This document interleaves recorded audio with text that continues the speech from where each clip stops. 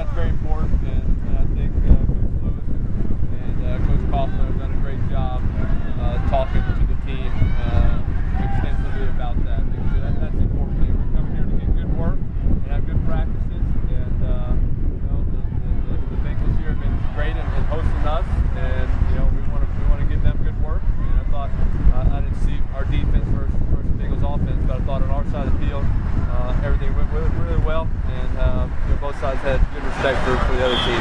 Is there any point where you had to settle guys down, or do you think guys pretty much stayed in their lane pretty good? I think guys stayed in their lane and went hard and stayed up and were safe and no little extra hits or chips. I thought it was good work. With Flowers out there, this really his first live contact against another team.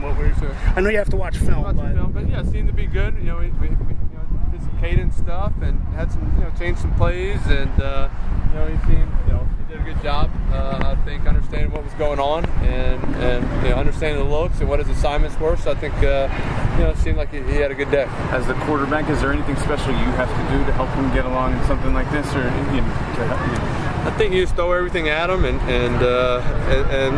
hey, we'll look at the film today.